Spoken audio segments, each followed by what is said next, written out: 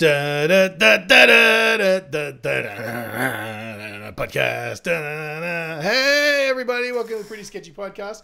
I'm Corey Wire, and with me, as always, is acclaimed author and Grand Poobah of the Loyal Order of Water Buffalo Lodge, Michael Marshman. How you doing, man? Oh, my God. Yeah, like a Flintstones reference. That's a Flintstone. Hey, I was totally getting ready to explain that to you. That's awesome. I just, I threw a little Flintstones humor in there to confuse all the millennials, but, yeah, that's cool. Yeah, Can't get that past me, man. I used to watch Flintstones as a kid. Yeah, the hat, the Buffalo Lodge thing. Yeah, man. Yeah. The only reason they went was to get away from their wives for a while. Yeah. Why don't we have these things anymore? I'm kidding. I love my wife. I don't want to be run off the internet like that dude from Kind of Funny. Oh, man. Colin Moriarty. Oh, boy. That was a kettle of fish. Poor dude. Yeah. I just listened to we're totally getting off topic already. We're already been sidetracked. But I listened to like a 3-hour podcast he did with Joe Rogan the other day. And he's a real smart dude, man. He's really, but he's got a really good point. And it's that he made a stupid joke, which he cleared with his wife beforehand. He showed her the tweet before he tweeted it and said, "Oh, what do you think of this?" She goes, "That's pretty funny." He goes, "All right, cool." And he sent it out. Would you say it was kind of funny? He goes, "It was kind of funny." he goes to work and then realizes the entire internet's melted down and stuff. But he had a real interesting point. He goes, people are choosing, he's not apologizing for it because he doesn't feel like he should have to because it was a joke and it wasn't meant to be taken seriously. And he understands the gravity of all this sort of stuff. But people are just out to destroy him. And it's like this is what happens. And they had heaps of examples of where it's happened to other people as well. It's just they make one tiny little misstep or a mistake, or something's taken out of context. And it's not a matter of, he shouldn't have said that. It's like, let's destroy his career. And that's essentially what happened. And he goes, they choose to, because he's a bit outspoken on a few sort of issues that sort of put him a little bit into the right, based on, he was going for his PhD in American history and stuff. So he's not stupid. He understands a lot of the stuff, the things that he's behind, he understands the topics. He's not one of these people who's just a bandwagon jumper and stuff like that. But either way, and he was saying, nobody chooses to recognize, he's pro-gay marriage and he's pro-choice and all this other stuff. They just see one or two things and then they hear him say this and then they go, well, he's a right-wing psychopath and he needs to be run out of town. It's just bizarre how people can latch onto something like that and everybody just piles on, But anyway, hopefully that doesn't happen here. Fortunately for us, we don't have the listeners. We've got no social influence whatsoever, so we can say pretty much whatever we want. I mean, in the end, I said this to you the other day. We're all just monkeys flinging shit at each other. That's right. That's all it is. Yeah, sometimes you're the monkey who's on the other side of the fence, though, and the rest of the world seems to be the other guys, Yeah. But that's social media. So anyway, we all choose to do this. So you got to take it good with the bad.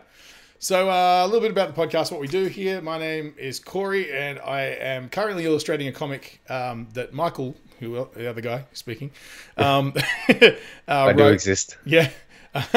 Yeah, he won't go on camera though, which pisses me off, but that's all right. We'll talk about that later.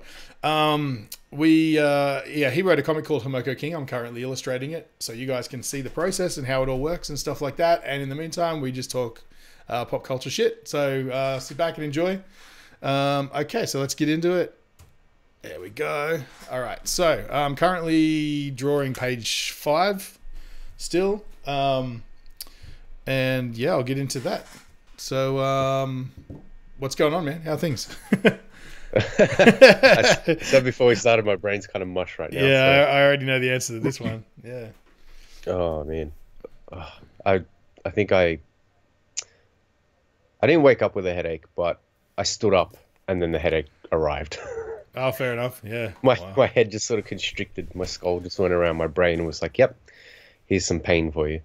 But yeah, I don't know. I'm okay. I'm good. Yeah. So a lot of people who listen know that Michael and I work in retail, and fortunately for me, somehow I managed to dodge a bullet. But they did stock take last night. Stock take being the single worst thing that can happen. in the retail game. And so And Michael, unlike Christmas, it happens twice a year. yeah, that's right. Oh yeah, I forgot about Christmas. Christmas also bad. But yeah, that's yeah. So well, the night one is done and dusted. We're both due to go back in later on tonight and do the rest. But yeah. Fun times.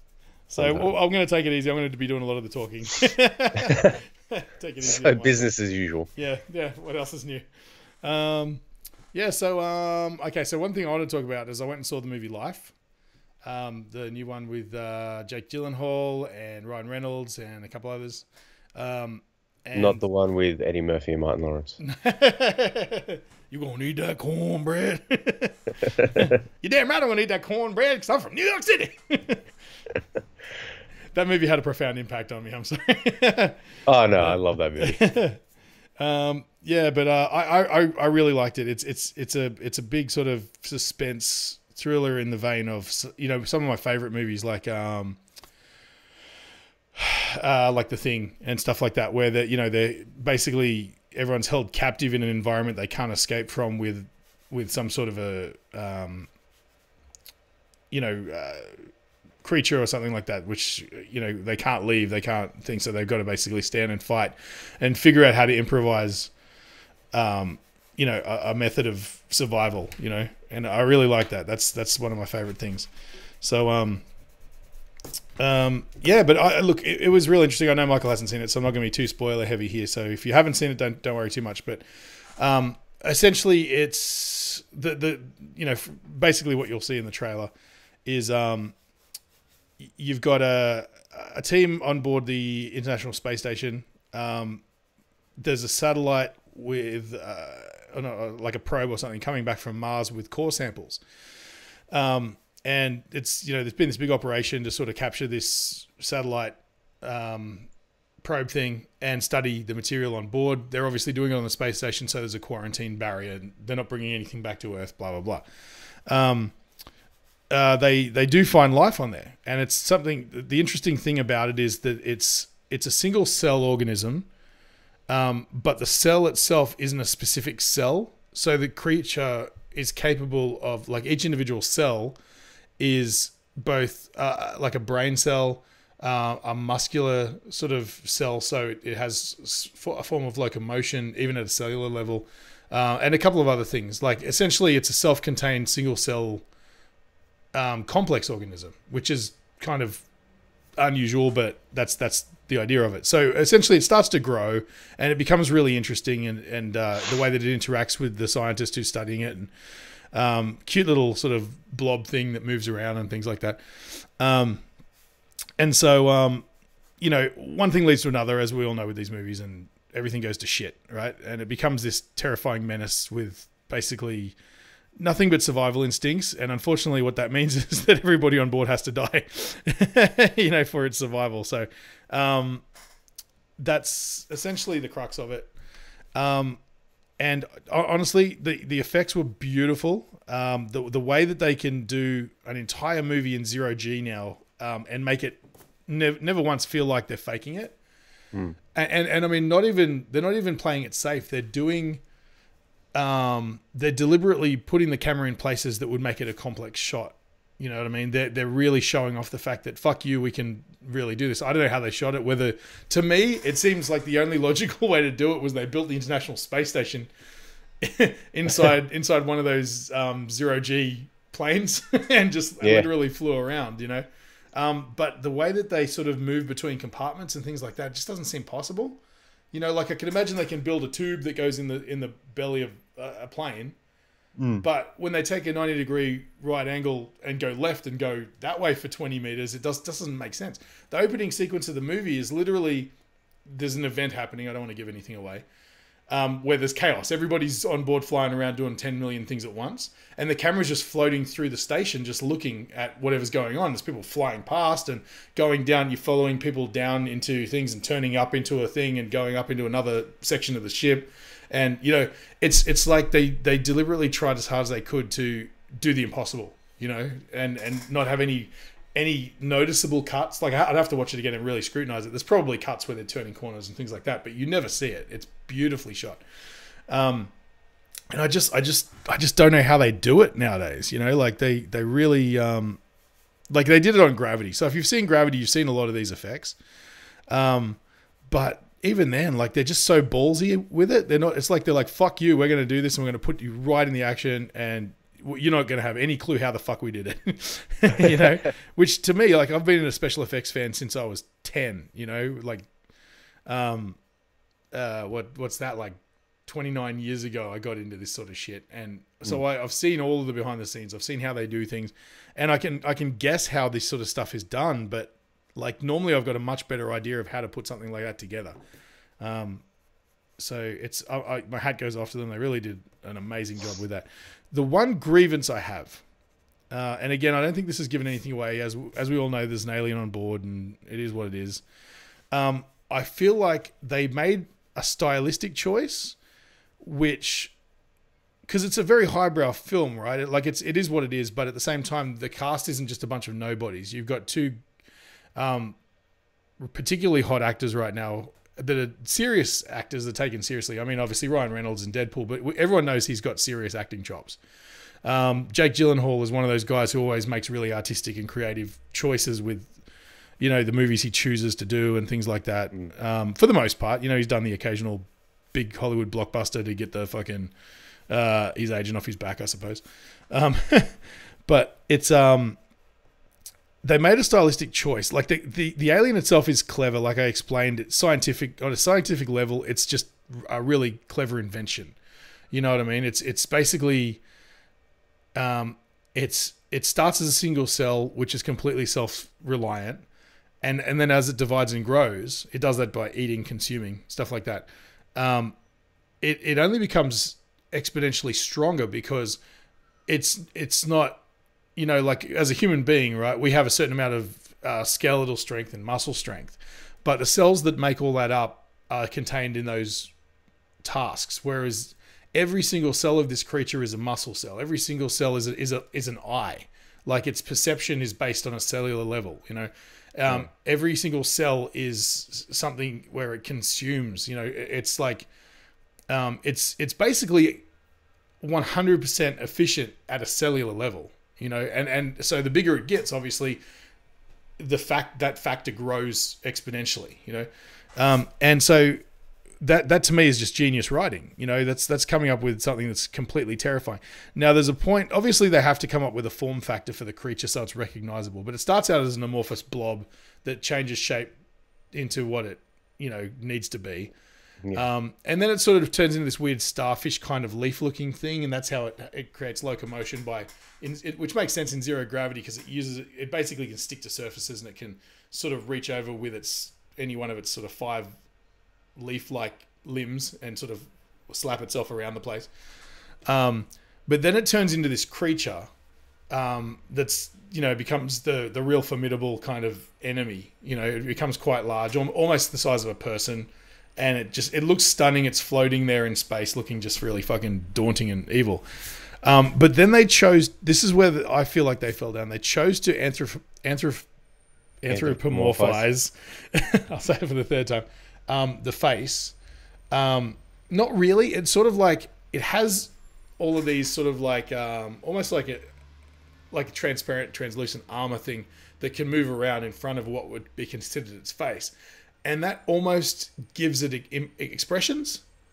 You know what I mean? It can't communicate, it doesn't talk, it doesn't do anything, but it's just like you can see it has a range of emotion in its face that, you know, is sort of like, you know, it can be like placid or threatening or whatever. It kind of looks like the modern Transformers. You know how they're all just made up of angular shapes that move and create an expression?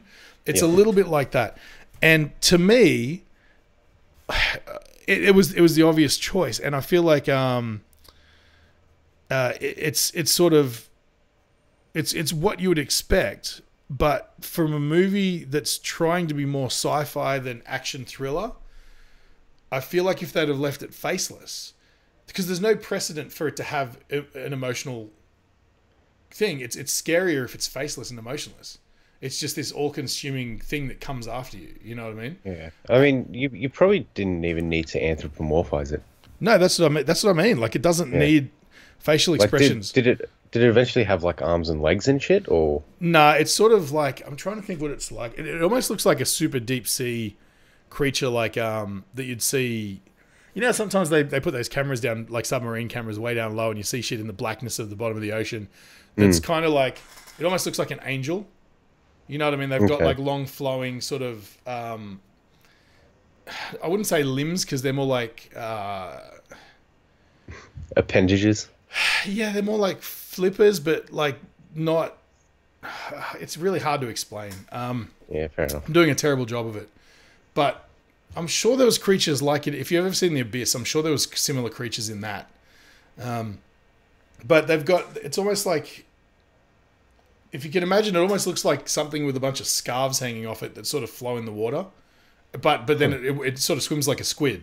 So you know it can sort of activate those movements to sort of propel itself forwards at a really fast rate, you know? Yeah. When it's just hanging there in space, it's just floating there. It looks really beautiful. In fact, it looks stunning. It's always translucent. You can always see the vascular system through the surface. It almost looks like jellyfish. If you ever touched a jellyfish, you know how they're translucent and blubbery, but they have a firmness to them? Yep.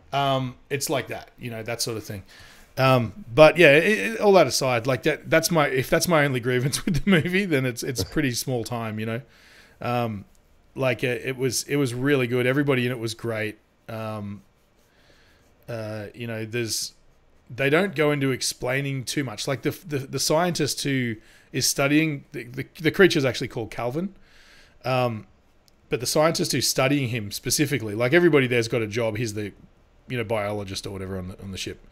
And he's studying him, and he probably pushes it too far, by, you know, he names it and stuff like that, and they're all excited because it's, you know, the first evidence of life and everything. But realistically, they stopped treating it as much like a scientific experiment and more like, oh, this is really cool to play with, and you know, it's really exciting.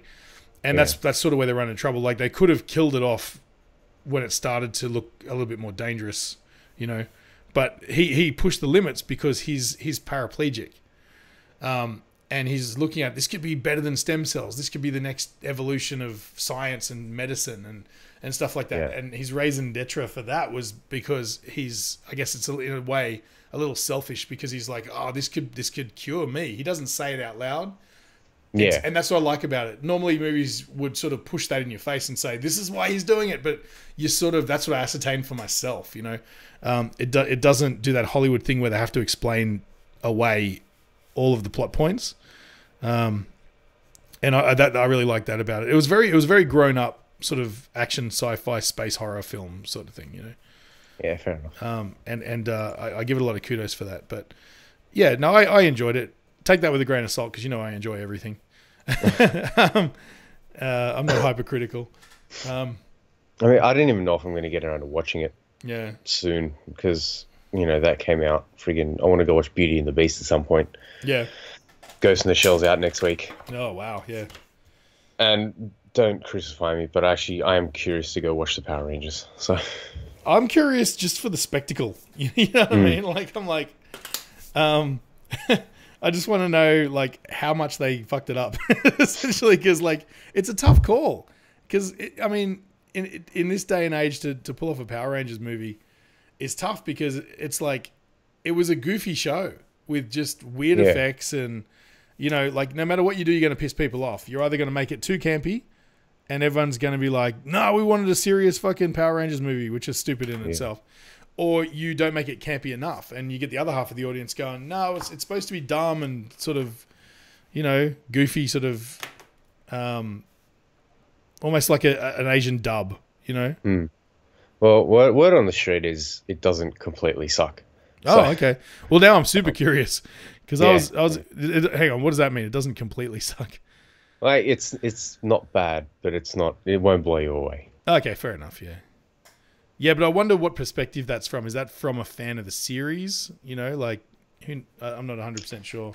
Yeah, that's the thing. I think most word I've heard, like most positive feedback I've heard, are from people that enjoyed it as a kid. Okay, cool. So So take that with a grain of salt. You know, yeah, if you're just a regular cinema goer going, wonder what this is about, you probably will go, what the fuck am I watching? yeah. And that's kind of half what I expected, you know? Yeah, Power Rangers. What else is out of the movies? Is there something else out that's worth seeing? I can't remember. Well, I went and saw A Cure for Wellness, Oh, right, okay. which I thought was really good. What's that about? Give me the bullet point. Oh boy. Okay, it's one of those. Yeah. Main character played by Dane DeHaan, who is phenomenal in this movie, by the way. He works for this big corporation thing, and they need him to go to this spa in the Swiss Alps to get the CEO to come back, so he can like sign some shit off and whatever. And you don't need to know. Anyway, they send him there to get him back, and he goes there and he finds out this place is there's something off about it, you know, and he's having trouble finding the dude to bring back, and they're sort of giving him the runaround. And the longer he stays there, the more he finds out things about this place that are quite unsettling. Wow, okay, this isn't going in a direction I thought it was going to be at all. I was thinking it was going to be one of those, who's that fucking director, always works with Bill Murray and shit, and fucking Gwyneth. Oh, Wes Anderson. Yeah, I thought it was going to be one of those Wes Anderson style movies. Nah, man, this is right this is Gore Verbinski, man. Oh, is it really? Okay, gotcha. Yeah. Okay. So yeah, it's like a thriller with a little bit of horror-ish elements in it. But yeah, it's and being a Gore Verbinski film, it's fucking beautiful. Right, okay. Like, that dude just knows how to compose a shot, you know? I don't know. Most of it, you just like, holy crap, like, this is just, yeah, fucking amazing. And for like half the movie, I'm just like, how did he even think of this shit? Like my God. But yeah, no, I thought it was really good. The funny thing is, I walked out of it, and I thought to myself, critics are going to fucking hate this movie. And then, lo and behold, I go to the first and foremost resource for how good a movie is, Rotten Tomatoes. Yeah. Sitting on 39%. Oh, right on. Well, see, look, I've got a thing about them. Recently discovered that the parent company that owns Rotten Tomatoes also owns Universal or whatever. Or like Universal or somebody like that. Yeah, so like I take everything I read on there now with a grain of salt. Especially since, topic I'm going to talk about later, but Iron Fist. In fact, fuck it, let's hit Iron Fist now. 17% on Rotten Tomatoes. 17. Yeah. Like that's not even worth, it's not even worth looking at the cover image on Netflix at 17%. But then the audience rating for it was 88 at the time. Somebody took a snapshot of it. It's like 17% critics review, 88% fan review. And I'm like, well, there's something going on there. There's something wrong there. And the cynic in me is like, I can't remember which parent company owns Rotten Tomatoes, but I'm certain they don't also own Netflix. You know? Yeah. So it just makes the conspiracy theorist in me freak out a little bit. You know, and again, like you look at Netflix and the star review on there, which again I'm a bit suspicious and skeptical of, but it kind of makes more sense. It's a 5-star show on Netflix. You know, so people are voting for it and going, "Fuck yeah, this is mad." You know, admittedly, I will say this: it's not as good a show as, say, you know, like Daredevil or The Punisher or whatever else. I feel like the action, it leaves a little to be desired based on the pedigree of those shows. You know, like some of the best fight scenes you've ever seen on film were in Daredevil. You know, especially even the scene where the Punisher's in jail, that cell block scene was fucking phenomenal. The time Daredevil fought his way down through like 4 or 5 stories of bikers was fucking off the chain, you know, and there's nothing really to compete with that. Like there's some Kung Fu style action, but it doesn't look as well choreographed. It feels like the guy playing Iron Fist, whether it's him or his stunt double or whatever, I don't know. He seems pretty competent, but a lot of the other characters in it sort of just seem a little bit sort of okay, I'm going to do this move and then this move and then this move. It's not a flowing thing. You know what I mean? Either way, I'm just I'm being hypercritical about it, but the show itself wasn't bad. It had some cool twists and turns. It was a little dark, you know, like one of the characters gets addicted to synthetic heroin, you know, and things. It's not like, definitely not some sort of PG throwaway sort of show. Yeah. But yeah, I mean, I can't remember if I finished it last night or not. I kind of fell asleep before the end, I think, so I'm going to have to rewatch the ending. But that's not an indictment on the show. That's an indictment on my ability to stay awake. Yeah, but it was. I enjoyed it. I mean, I went back and watched all the episodes. That says something, you know. A guy who doesn't have a lot of time in the world. Every time I switched on, like, TV before bed or whatever, it was like, yeah, let's fucking watch this. So, you know, when there's literally a billion other choices, I can't say I didn't enjoy it, you know. Yeah, but I don't know. When that first trailer dropped like ages ago, yeah, I don't know. It didn't interest me at all. Yeah, well, I mean, so, that's the like thing. Like I said, I don't know if I'll get around to watching it. Having said that, I said the same about Jessica Jones as well. I ended up watching that. Yeah, but to be fair, you sold me. You sold me pretty hard on that. Like you, made a good pitch, I guess. So yeah. Rotten Tomatoes is owned by Fandango Media.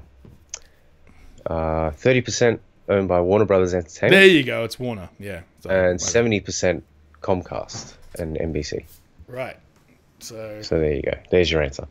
There it is. Yeah. So take everything you read on the internet. You know, how many times have I said grain of salt this issue? Yeah.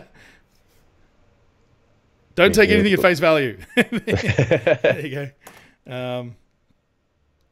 Yeah, but you know, and the other thing too, like another thing that's sort of been brought to my attention lately, which is obvious, but it seems, you know, everybody puts so much stock in the news, you know, and someone said something the other day that sort of, I don't really, yeah, but it really made me think about it, and it's like the news is on the same rating system as Big Bang Theory. Think about that for a second. Every news outlet that people take seriously, like, I mean, you know, you got your CNN and Fox News and all of those sort of big ones that people either love or hate, depending on which side of the line you fall on.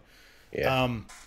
They're all subject to ratings. You know, if they're not rating, they get taken off the air. You know, and news is interesting, but hyper sort of news is the order of the day. You know, if you got to pull people's attention away from, you know, countless different types of other media and entertainment, you got to come up with different ways. That's why all of the chicks who host those shows are all really attractive women, and you know, they're not taking away from their ability to do their job or their intelligence or anything like that, but you can see why they cast them over somebody else, because they look great in heels with a short skirt on, you know. And that's really sad. It's sad that we have to take what most people to consider to be the truth from somebody who's just fighting for ratings like anyone else, you know. And again, back to Joe Rogan, he was saying he went off a bit about with this Colin Moriarty thing. One of the people, it was the International Business Times, wrote the damning article about it, and how Colin Moriarty sends out racist tweet, and it's like, well, hang on, there's no racism here whatsoever. He wasn't talking about race. He said a day without women, you know, or something would just like it would be relaxing or whatever. You know, I'm not defending again the tweet or anything, but the context of it, there was no racism whatsoever unless suddenly women are a race, right? And this is the International Business Times or whatever it was, and so they later on, he made a big stink about it, and I guess a lot of people kicked up a stink, and they redacted it and said, oh, I'm sorry, there was nothing racist about the comment. We've edited the article, you know, now, so it's legit, you know. Yeah, but that's brought in the traffic. Yeah, exactly. The damage is done already. It doesn't matter. Yeah. And so Joe was like, really, that's why he got Colin on the show, because he's like, this is bullshit. I need to talk to this guy. It's fucked. So anyway, in that time between that podcast and when he had Colin on, I guess he's done some more research into it, and what he's discovered, and again, this is one of those things that everybody probably in the back of their mind knows but never really puts together, is that the reporters who write these articles are now competing again, like the your Fox News and all that sort of stuff, with the rest of entertainment at large. Like they've got to try and distract people away from what they're doing, and say, hey, take a look at what I'm doing over here, and that's complicated. And so these writers and producers of content and stuff like that, they're tasked with, hey, if you don't get 10,000 clicks or 10,000 views on this, consistently, they've got KPIs similar to how we've got selling KPIs at work, and how many of these we sell, how many of that we sell. It's the same thing. If they don't get 10,000 hits on their article, they have to start justifying why they're there. Yeah. And so the only way to do that is to do sensationalist news, not like, here's a good story about some guy who did something. No one gives a shit. They want to hear about whoever, hired a male prostitute and is cheating on their wife with them, or this or that, which is no one's business. One of these places, I don't know if it was Gawker or someone like that, outed CEO of some major company as gay. Because they ran an article about how, he hired a male escort, and then this male escort tried to blackmail him. And in doing so, they aided and abetted the blackmailer. Yeah. Because they printed this article, and all this. And so this guy's life's now fucked because they decided it was better to run an article about this guy's proclivities, as opposed to his personal life. Yeah, it's personal, and it was really unfair and all this sort of stuff. But again, I don't want to. I'm not here to do Joe Rogan's podcast, but it definitely makes me think about who you can trust for the truth and all that. And essentially, at this point in time, it's nobody.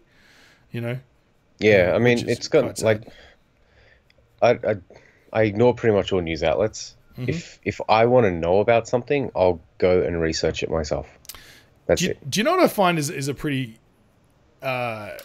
fair and unbiased place to get news from is Reddit, because you immediately have you've got an upvoting and downvoting system and all that sort of stuff, but you also have, there's always someone there because it attracts people with knowledge on those topics, because they'll see it come up and they'll go, fuck, I've got something to say about this. And so there'll always be a counterpoint, or there'll always be somebody who's like, well, I know the guy, or I was there, or blah, blah, blah. Somebody brought this article to my attention, so here's my take on it. And you get a pretty balanced thing, because it's not just some reporter or someone going, yeah, this is what happened. It's like you get the information from 6 or 7 different sources at once on the same page, Yeah. And it's always interesting, and it seems to be that like the things that are more important tend to make their way to the top. Don't get me wrong, along with a bunch of cat videos and other things, but I mean, if you subscribe to the right pages, you're going to get the news, Yeah. And it's pretty. I just think it's don't get me wrong, it's nothing at this point in time is worth blindly following. But if I was going to say put my faith in something, it would be the guys who aren't getting paid, or don't have a vested interest in, or there's not a parent company that owns, based on the topic that they're writing about. Like it's just raw data. Yeah, and I kind of dig that. Yeah, I mean, it's part of the reason why I got out of the journalism scene anyway. Because like even doing the courses and stuff at uni and shit, you got the teachers themselves are like, you have to be like careful about what you write, because whoever you write for are going to have like advertisers. Yep. And like if something that company does is wrong and you write about it, and it's like, oh well, we're not going to advertise in your paper now, that's no money for the paper. Yeah, and it's terrifying that you're getting what's the word, the innocence. The reason people get into journalism is to tell the truth generally, and immediately before you even start your career, they're telling you, hey, don't tell the truth, tell what is going to earn your employer the most what they didn't quite put it like that. No, they didn't. But that's what they're fucking saying. The fuck out of it, yeah. Yeah, that's what they're saying. Regardless, it's like fucking, it's like, just be careful, because you don't want to fuck up and lose your job because some multinational is going to lose some fucking face over something you wrote about. Fuck. Even if it's justifiable, even if it's the truth, You're Yeah. still going to lose your job. Mm. Oh man, it's frustrating. Oh, it definitely is. But I don't know. I've I've kind of given up on this world at this point. Yeah. Wow, Debbie Downers. Let's fucking talk All about right. something else. Okay. So I got this theory about Alien Covenant, right? I'm what- curious to hear what this theory is. And again, I've got nothing to back this up. I'm not some like I was actually explaining to Michael just before the show when we were going through the rundown. I looked this up because I was curious. I'm like, I can't be the only one who thinks this. And I looked it up and I found this website where there's just all of these. I don't want to say quote unquote experts because that makes them sound like less like they're actual experts. Because there's some dudes out there who know a shitload about the Alien franchise, man. Just say enthusiast. They're enthusiasts like you've never seen. They're talking about shit. I'm like, where are you even getting this data? That wasn't in any of the movies I saw. It's like extended universe shit. And like they're sort of arguing over whether or not there's this viral website. There's a Wayland Corp viral website that went live and you could hack the terminal and people have been pulling information out of it since Prometheus came out. You know what I mean? Like nobody really has gotten to the bottom of it yet and all this, which is pure fucking marketing genius. But they're all arguing over whether or not that's canon and how this theory relates to that. Like if it is canon, then this. If it's not canon, then this. You know, blah, blah, blah. It just blows my fucking mind. So anyway, my theory, and again, this is only based on one or two shots of the trailer. Is this based around the space jockey at all? No, it's based around a couple of things. / engineer now, I suppose. Yeah. Well, there's a lot of talk about that too, because there's differences between the two in the movie and the trailer. And the ship, people are like, oh, the ship is, you know, because okay. So let me put my theory out there on the table. I'm unzipping it. I'm going to flop it out on the table. Alien Covenant takes place on LV-426. So the planet from Aliens, right? I read so many conflicting things about the timeline and stuff. I'm not as confident as I was if I'd have been doing this podcast yesterday morning. But okay, in the trailer, they're walking through the nest sort of area, and there's a pair of dog tags hanging from the ceiling. And I'm like, these guys aren't soldiers; they're colonists. They're there to So you know, at first I was thinking, oh, maybe one of them got killed, and that's evidence is hanging there. And they're like, fuck, that's Jones's or Steve's or something, you know. Yeah. But it's a military dog tag, and they're not military. They're there to colonize, and it says in the trailer they're the first colonial mission of purely just couples, you know. Yeah. Basically, they're there to fuck. Essentially, yeah, banging on an alien world. Yeah. Nice. So I'm looking at these dog tags, and I'm like, well, fuck, they could be Hudsons or Hickses, you know, or whatever. Well, maybe not Hicks, but Hudsons or Vasquez or anyone, you know. And everyone's like, oh, the terrain's completely different. It's fucking blah, blah, blah, blah. That was a desolate rock with no life. And, you know, this is something else. And I was like, yeah, but the sole reason they were there was terraforming. They were creating an atmosphere. And you don't know that, like, the nuclear explosion of the base going up may have aided in sort of some sort of greenhouse effect or whatever. Now it's become a lush planet with, you know... and that's the other thing. They find wheat there. When they're walking through, they're like, this is wheat. What are the odds that we'd find human like stuff? You know, the argument for that could be the information about the colonist site on LV-426 could have been redacted. Nobody knows about it 150 years later because, or 200 years later because, you know, it was a big bad secret. You know, the base got blown up. Everyone basically died. The military mission who went to rescue them was a complete farce. You know. So it's all sort of, all these little pieces in my head are just clicking together and I'm going, oh my God, the terraforming ended up working, you know. It's now, and the fact that there's human crops, like the base blew up, there could have been like food, seeds or whatever, you know, whatever they had there for after the terraforming, that could have made its way into the environment, you know, all sorts of things could have happened. There's no life, there's no animal life. They're like, you hear that? There's no birds, there's no anything. There's this fully lush environment, which is actually in itself is a little odd because, you know, how does everything germinate if there's no animal life? But whatever, that's beside the point.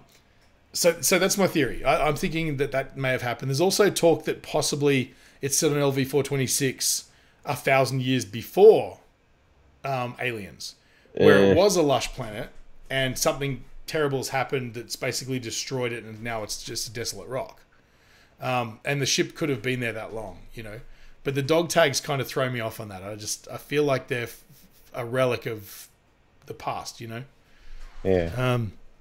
It's an interesting theory. I might watch the trailer again, see if I can pick some stuff up. Yeah, I mean, again, I haven't watched it again since, you know, a couple of weeks ago. So maybe there's, like, I remember I was sitting in the cinema. Actually, no, it wasn't. It was the other day when I was watching Life. I think the trailer was on, and I was Sounds about right. Yeah, and I was like, fuck, all right, this is And I remember sitting there going, maybe I'll keep a bigger eye on it, because I had this idea was bouncing around in my head from the first time I saw the trailer. That's right, and I was like, that the dog tags just stuck in my mind, and so I watched it again a little bit closer this time and went, oh yeah, but you know, then I went and watched another movie and forgot most of what I saw.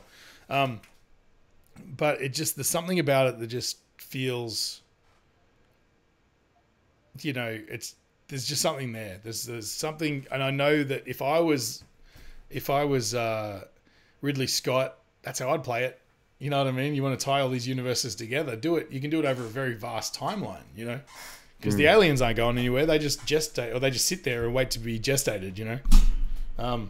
Yeah. So what do you think? Possibility? It's definitely a possibility. I'm not going to count anything out. Yeah, but like I said, there's a lot of dudes who know a lot more about the franchise and the, you know, the other, like, you know, expanded universe sort of stuff than I do. So. Yeah, but after Prometheus, a lot of that expanded universe has just been deemed non-canon, and like not on purpose, but basically Ridley has gone and done whatever the fuck he's wanted. And it's just rendered the fucking a lot of stuff mute. Like the very early Alien comics, the space jockey was not an engineer. I'm gonna see if I can find a fucking picture of it, because it looks like a. You know what the space jockey outfit looks like? How it's got like that long sort of nose kind of thing. Yeah, like a face mask, almost like a fighter pilot mask. Yeah, well, the space jockey in the comics looks pretty much like that. Yeah, like that armor is kind of form fitting, so it's got this long ass nose. It kind of looks like a giant fucking elephant. Yeah, standing on hind legs. So. Although knowing Geiger, it's probably a giant cock. Who knows? Well, Geiger didn't design it. So. Oh, didn't he? All right. No. So yeah, like once Ridley came out with the engineers, that immediately renders those guys moot. Yeah, like they're non-canon. So if they're non-canon, what else is non-canon? Yeah. You know? So, who knows? Yeah, no, I'll be interested to watch the movie. As soon as that trailer came out, I'm like, yes, this is getting back to the old school fucking Alien sort of feel, vibe, you know. Although I feel like there's going to be some touches of Aliens in there as well. But you know, we're all stuck here. None of us are really good at fighting, and yet we've got to survive. Very much like getting back to life. Very much a similar sort of vibe. That's what I love. I love those movies where there's something that's just overwhelmingly dangerous, and you got no choice. You can't run. You just got to stand and figure it out. You know. That's awesome, and usually in some sort of really hostile environment. You know, like the snow or space or whatever, you know. Oops, just fucked up. So talk me through the Justice League trailer, man. That's the big exciting news that's been happening. Way to sort of just like, Justice League trailer. Segue. Yeah, you were just like, whatever. Nice subtle segue. Well, what were your thoughts on it? Excited. You know, it's definitely it looks beautifully shot. There's not a shot in the trailer that you're not like, fuck, that looks amazing, you know. Heaps of cool action, a little bit cartoony, but it's a comic book movie, you know. Yeah. And I like that. Take as much as you want from anime as far as action scenes and stuff go, because they're always good. You know, I just felt like a, you know, the scene where Aquaman's on top of the Batmobile and he just launches off with considerably no thought taken into physics whatsoever. He just launches into space. He grabs two of those, what are the demon things?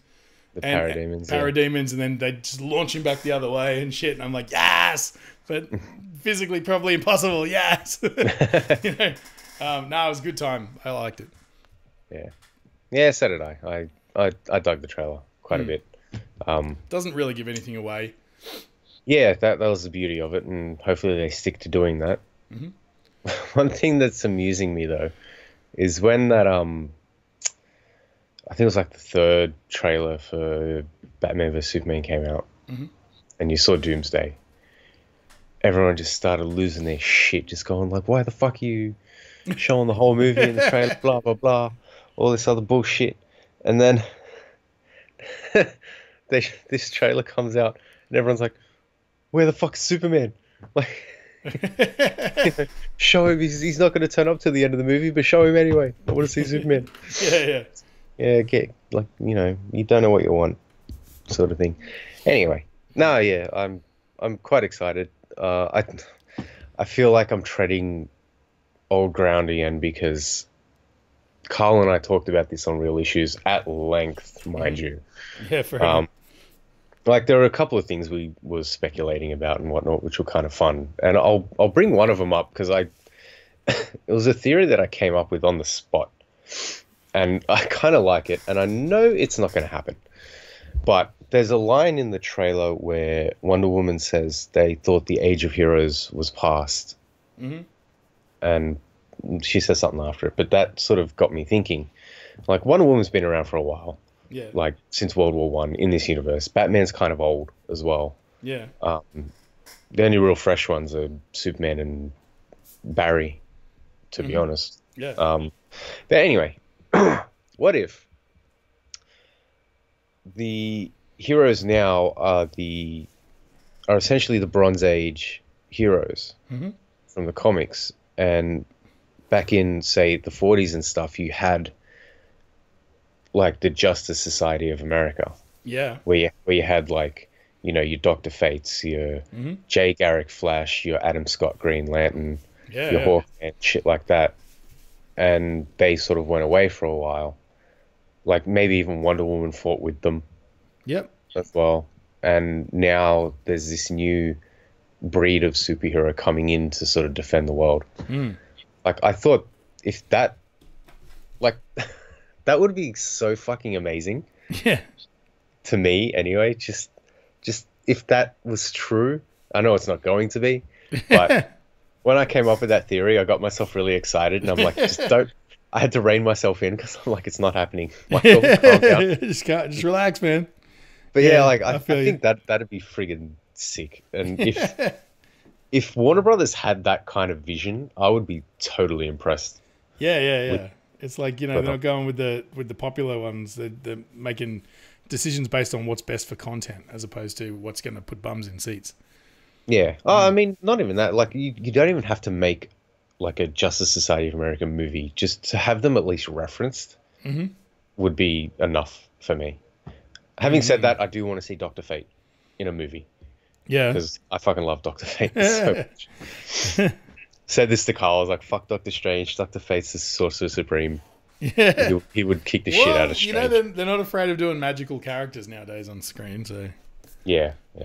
And, you know, we might see him in the Justice League Dark movie. So, you know, getting off track. Anyway, Justice League looks fucking good. Yeah, I'm holding out hope that they're still working on the CGI because Vic looked a bit fake. Who? Cyborg. Sorry. Oh, so yeah, there was something there. I don't know what it was, but yeah, you're right. Like when he walks up and he says some catchphrase or whatever. He says you should move. Yeah, you should probably move. Yeah, like he just looked. His face looked CGI. The one thing that shouldn't. Yeah, you know? Yeah. Okay, I'm with you there. That was kind of rough. But again, you know, it's still early days. Yeah, they got 8 months to fix it, so plenty of time. But he has to say "booyah" at least once. Booyah. That is his. And damn, that is whack. All right, let's not go full racist. All right. Token. Yeah. I'm excited. It's I think it was a good time to release the trailer as well. Yeah. Because you put that out get people, talking about it, looking at it, whatever, blah, blah, blah. And then you're kind of blindsided by Wonder Woman that's out in, 2 months, 3 months? Yeah, good point. And then you'll sort of die down for your Justice League hype again, then they'll probably release another trailer afterwards. In fact, I wouldn't be surprised if they shot out another one at Comic-Con. Yeah. Oh, they will, dude. They won't miss that opportunity. Yeah. So yeah, we'll see. We'll see. I don't know. I really didn't have much to say about it. I feel like because I talked about it so much with Carl on Real Issues. But yeah. Speaking of real issues, segue. Oh my god. All right, where's the button? Comic of the week. Comic of the week. All right, hit us up, man. What do you got for us? Well, before I do, are you ever going to do a comic of the week? Well, I figured it, because it's brought to you by Real Issues. I was thinking it could be your segment, but if you want me to do one every once in a while, I'll do one. I don't give a shit. Yeah, okay. I mean, we could both do one on the same week. Yeah. Well, no, I'm going to do my artist focus if we have time. Right. Sure. We'll have to see. Right. Comic of the week, I'm going to go with Pretty Deadly. Pretty Deadly. I'm not familiar. Yes. Neither was I until about a few days ago. Oh, cool. I saw the art for it online somewhere. I think because I've liked Image's Facebook page. Okay, and which is probably a bad idea because I've been spending a lot more money than usual. Yeah, that'll do it. I'm gonna send you a link through Skype that you can have a look at. All right. Which you've probably already seen anyway, but whatever. It's not your typical 3-act structure. It's told in a very sort of open kind of way. I don't even know how to explain the plot. I'm just going to say it involves Death, like the physical embodiment of Death, the Grim Reaper. Okay. Death's successor, Death's daughter, and there's a guy in it who would have been Death's father, but he was a bit of a cunt. So, okay. That's pretty much all I can really say about it. Like it's so well told. It's so beautiful. It's, I don't know. Just pick it up, read it, because it's one of the. I haven't felt this way about a comic since Tokyo Ghost. Oh wow. Okay. Well, You know what? I wasn't excited about Tokyo Ghost when you put it in my hands, and now it's one of the greatest things that ever happened. I can see it here. Okay. There's the art. Hang on. I'm just looking at your link. Yeah, that's cool. Yeah. That's cool. Yeah. I mean, if you can somehow put that on the screen, that'd be fucking. Yeah. Let me see what I can do. Yeah, fair enough. But yeah, I don't know how to describe the plot. It's basic, like without spoiling it anyway. But yeah. Okay, hang on. I'm browser source maybe. Let's have a look. I'm hacking the system. Wait. Nope, that's not how you do it. All right. Oh. Got a window capture. We're learning new things, people. We're learning new things. Window capture. There we go. Yep. There it is. Boom. Right there on the screen. Yeah, that's the cover for the first trade. Okay. Wow. Yeah. It actually wraps around the whole thing. It's beautifully colored. I'd be interested to know who colored it.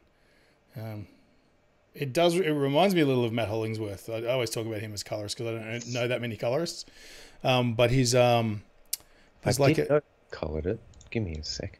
It's just got very muted colors. Again, that could just be me being colorblind. I don't know. Oh, hang on.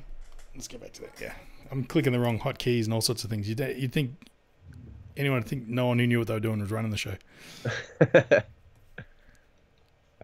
It was actually written by Kelly Sue DeConnick, who's written quite a fair bit. She's got her own comic, Bitch Planet, which has been received very well. Mm-hmm. She did the I don't want to say rebirth because that seems to be DC's trademark right now, but she did like the reinvigorating of Captain Marvel recently. She's written a lot for Marvel. Yeah. She's, as far as I can tell, she's very just one of the best writers out there at the moment. and this is the first thing I've read of hers. Okay. Yeah. The artist is Emma Rios, and you can probably tell from that picture that she's Spanish. Yeah. That picture that I sent you does have a lot of Spanish sort of influence in it. Okay. I don't know if you can tell. I don't know if you've looked at many Spanish sort of, that traditional Yeah, Spanish art, I guess how a lot of yeah. it's very, I don't know how to describe it. Also the landscape as well. It's very Well, it's set in a Wild West sort of setting. Yeah. The first trade is anyway. yeah, it's quite interesting. Yeah, there's only 2 trades out at the moment, and it seems to be taking an American vampire sort of route. Yeah, cool. Okay. Like the first trade's set in the West, and then the second trade's fast forwarded like a whole bunch of years, and it's set during World War One. So that's pretty much all there is at the moment. Yeah, that's there's all I've read, definitely so. a Wild West thing going on. And there's almost like a Mother Mary kind of posture, something. She's like holding a fallen somebody. I don't know who that is, but he looks like a Confederate soldier or someone. No, that's death. That's death, yeah. Yeah. It's very matriarchal. The woman that's holding him is Death fell in love with her after she was imprisoned. And the girl on the right is Death's daughter. Okay. The other 2, I'll leave that for now. I'll basically read it. You'll find out. But yeah. Cool. Yeah, so out of 10, what are we talking? I mean, I know it's early days, but so have you read the first trade completely? I've read the first 2. Okay, yeah. So what do you think? What's the... I mean, it is comic of the week. Yeah, I'm going like I'm gonna go out on a limb and just say perfect 10. Wow. Like Okay. I absolutely love it. I'll grab that next. Then I'll have to have a look at it. I've still got some heavy reading to do, man. What is it? I never can remember the name. Wicked and the Divine. Wicked and the Divine. Yeah, the Wicked's the part that trips me up. That I'm really digging. I'm slowly getting through that. And what else have I got? Oh, just everything I've bought recently I haven't read. I still haven't finished Seven to Eternity, and it's like my favorite thing at the moment. Well, you're lucky that's on a break. Yeah, I can catch up before the next one. Yeah, that'd be cool. I just fucking realized what I'm doing wrong here. Yes. I'm just trying to draw that. You know how you were like, okay, Nissa's flying over a city where there's like some sort of mutant war going on down on the ground level. I'm sort of getting to that phase, and I'm just trying to visualize what these mutant dudes look like, and I'm sort of getting this weird, almost like cyberpunky kind of picture, like what is it, Nukem High sort of thing, but not as funny looking. A little bit more disturbed. I mean, how did you visualize it? From the ground sort of perspective. Yeah. I'm talking about in general those characters, like the people from the ground. Oh, okay. Just vicious sort of mutant well, warriors. in terms of the actual people, Yeah. very ragtag sort of clothes, makeshift armor, maybe. Yeah, like I've got a hubcap on this guy's chest strapped on, like Yeah, that sort of thing. Like All right, yeah. cool. I wasn't 100% sure of the vision for that. With the mutants themselves, because I don't want to give too much away. I don't want to give anything away. So, they can essentially be anything. Like you could have like just a amorphous blob as a mutant, or like so they are mutated. They're not just crazy. You can have 3 arms and 1 giant fucking neck or something. Yeah, like later on in the issue when Nyssa runs across that creature in the hospital, and like the flying creature in the desert, they're mutants as well. Yeah, right, okay. Like, so basically any monster that you see is a mutant. I've just called them mutants. Yeah. Not necessarily for many, because that's what they were called. Mm-hmm. In the lore sort of thing anyway. So yeah, it just so happens to be the same name as something else. Okay, yeah, fair enough. Yeah. So we won't mention for legal reasons. But like, I mean, there is a reason, but like I said, I don't want to give anything away. All right, cool. Yep. So okay, so one last thing I want to talk about. I want to start a segment focusing on artists. More so that I can do some research and find more great artists. You know, I mean, we all know I love Sean Murphy and Scotty Young and stuff like that. But there's plenty of great artists out there, and it would be good for me to occasionally feature one of them. And to be honest, one of the main reasons I started collecting comics is none of those guys. It's a guy called Jay Lee, often confused with Jim Lee, at least to me anyway, because I have problems. But yeah, the very first time I walked into that comic book shop with my friend Jacob on a break from work, I walked in there and I saw this cover of Batman Superman Volume 1. And I picked it up and I went, this is fucking cool. This guy's vision for like how he draws superheroes and stuff is like incredible. It really does feel like gods, you know, like he has this way of drawing. In fact, you know what? I've got a slideshow. Let's do that. Here's one I prepared earlier. Comic of the week. Sorry, guys. Amateur hour again. Okay, the first picture that came up on the slideshow there isn't actually by Jay Lee. That's a guy called Simon Harrison. This one as well. They're supposed to come up at the end. But essentially, the reason I've sort of called him out is when I was reading 2000 AD in the 90s, this guy was doing art.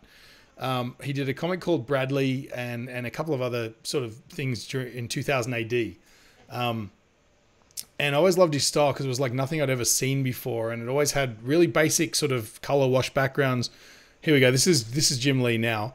That's the cover of Batman Superman. I actually got that issue CGC graded, and it's in my studio right now. You said Jim Lee. Jay Lee. Fuck. Oh my god. You know, there's a shot of him, a Wolverine he's done. But see, he's always got sort of cloudy backgrounds. There's an image just demonstrating how his ability to adapt shadow into the piece is phenomenal.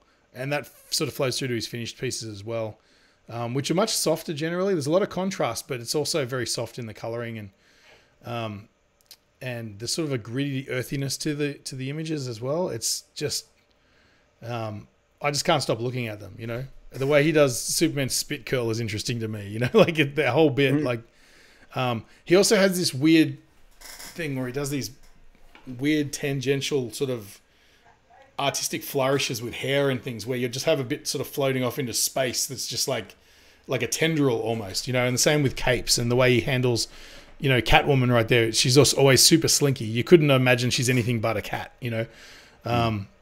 And stuff like that. So he's best known for the Dark Tower series. He co-created a comic called Inhumans, which won a Eisner Award. But I first came across him with Batman Superman. Oh, the Dark Tower. This is an image I think from that, the gunslinger sort of thing. But he just has a style, and I always come back to this. He has a style that's unmistakably his. You can't sort of go, oh, that's someone else. It's, you look at it and go, fuck, Jay Lee, right?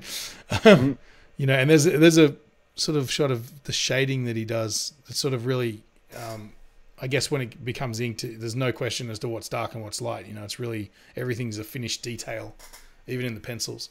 And I really dig that. But again, there's an example of just the simple backgrounds. Like Batman Superman, for up until like issue, I know, 12 or 17 or something, that when he stopped doing it, was it was very surrealist. You never saw a background unless it was a feature. You know, like they're in a park in Gotham, and it's so gothic. There's just like, you know, everything in the background is a spear or some sort of like this beautiful monument or something, you know, that almost takes a focus off the foreground. He wouldn't put it there unless he wanted you to look at it, you know. And I love that sort of thing. It's very much like the way I envision art. Like I always draw the foreground and forget about the background. As we all know, I've talked about it in the past. Working on putting things in an environment has always been a challenge for me. Whereas Jay Lee just fucking doesn't do it. He just puts like clouds, you know, no matter where they are, there's clouds or smoke or fog in the background. And it doesn't matter because it just heightens the action. It makes it seem like these are gods fighting, not, you know, the only detail there in the background is something that needs to be there. Like, for example, if they're standing on a rocky outcrop, that'll be drawn, but that's it. You know, everything else just fades into the distance. And I really dig that. And then they changed the artist on Batman Superman. I just stopped buying it, which is the way I tend to roll pretty much. yeah, but I just thought I'd just talk about Jay for a minute because, like, again, that's the reason I'm collecting comic books to this day. In recent times, in the 90s and stuff like that, it was for 2000 AD, Judge Dredd, all that sort of stuff, Spawn as well. But getting back into it as an adult sort of thing, it was definitely Jay Lee's influence. Yeah. But yeah, that's basically it. So anyway, we're about at time. So you got anything else you want to talk about? No, I am good. All right. Yeah. Well, I'll see you tonight. Oh god. Don't remind me. Yeah. Cool. Thanks for checking in. We can only do this with your support, guys. If you like the show, please spread the word, let everyone know, share the show wherever you can. If you want to listen to the show on your commute, search iTunes for Pretty Sketchy Podcast. And if you want to see what I'm doing, and you're listening to the podcast, check out YouTube, Pretty Sketchy Podcast. Thanks again, Michael, for checking in, and we'll see you guys in the next one.